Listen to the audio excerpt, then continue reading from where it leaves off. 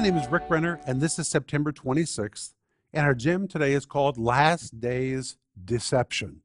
And our scripture is 2 Timothy 4:3-4, where the Bible says, "For the time will come when they will not endure sound doctrine, but after their own lust shall they heap to themselves teachers having itching ears, and they shall turn away their ears from the truth and shall be turned unto fables."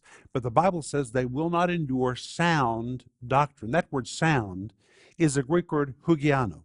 The word hugiano really describes healthy food, food that's good for your system, food which will mature you and keep you strong.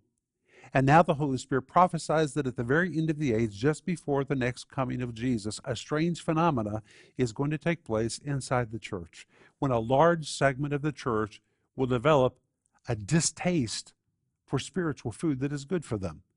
And they'll begin to seek other things. The Bible says they will heap to themselves a new kind of teacher who will meet their fancies or who will minister to their whims. They'll no longer want sound, healthy teaching. Don't let that be you. Make sure that you are one who takes the strong teaching of the Word of God into your life. It'll make you strong. That's what I want you to think about today.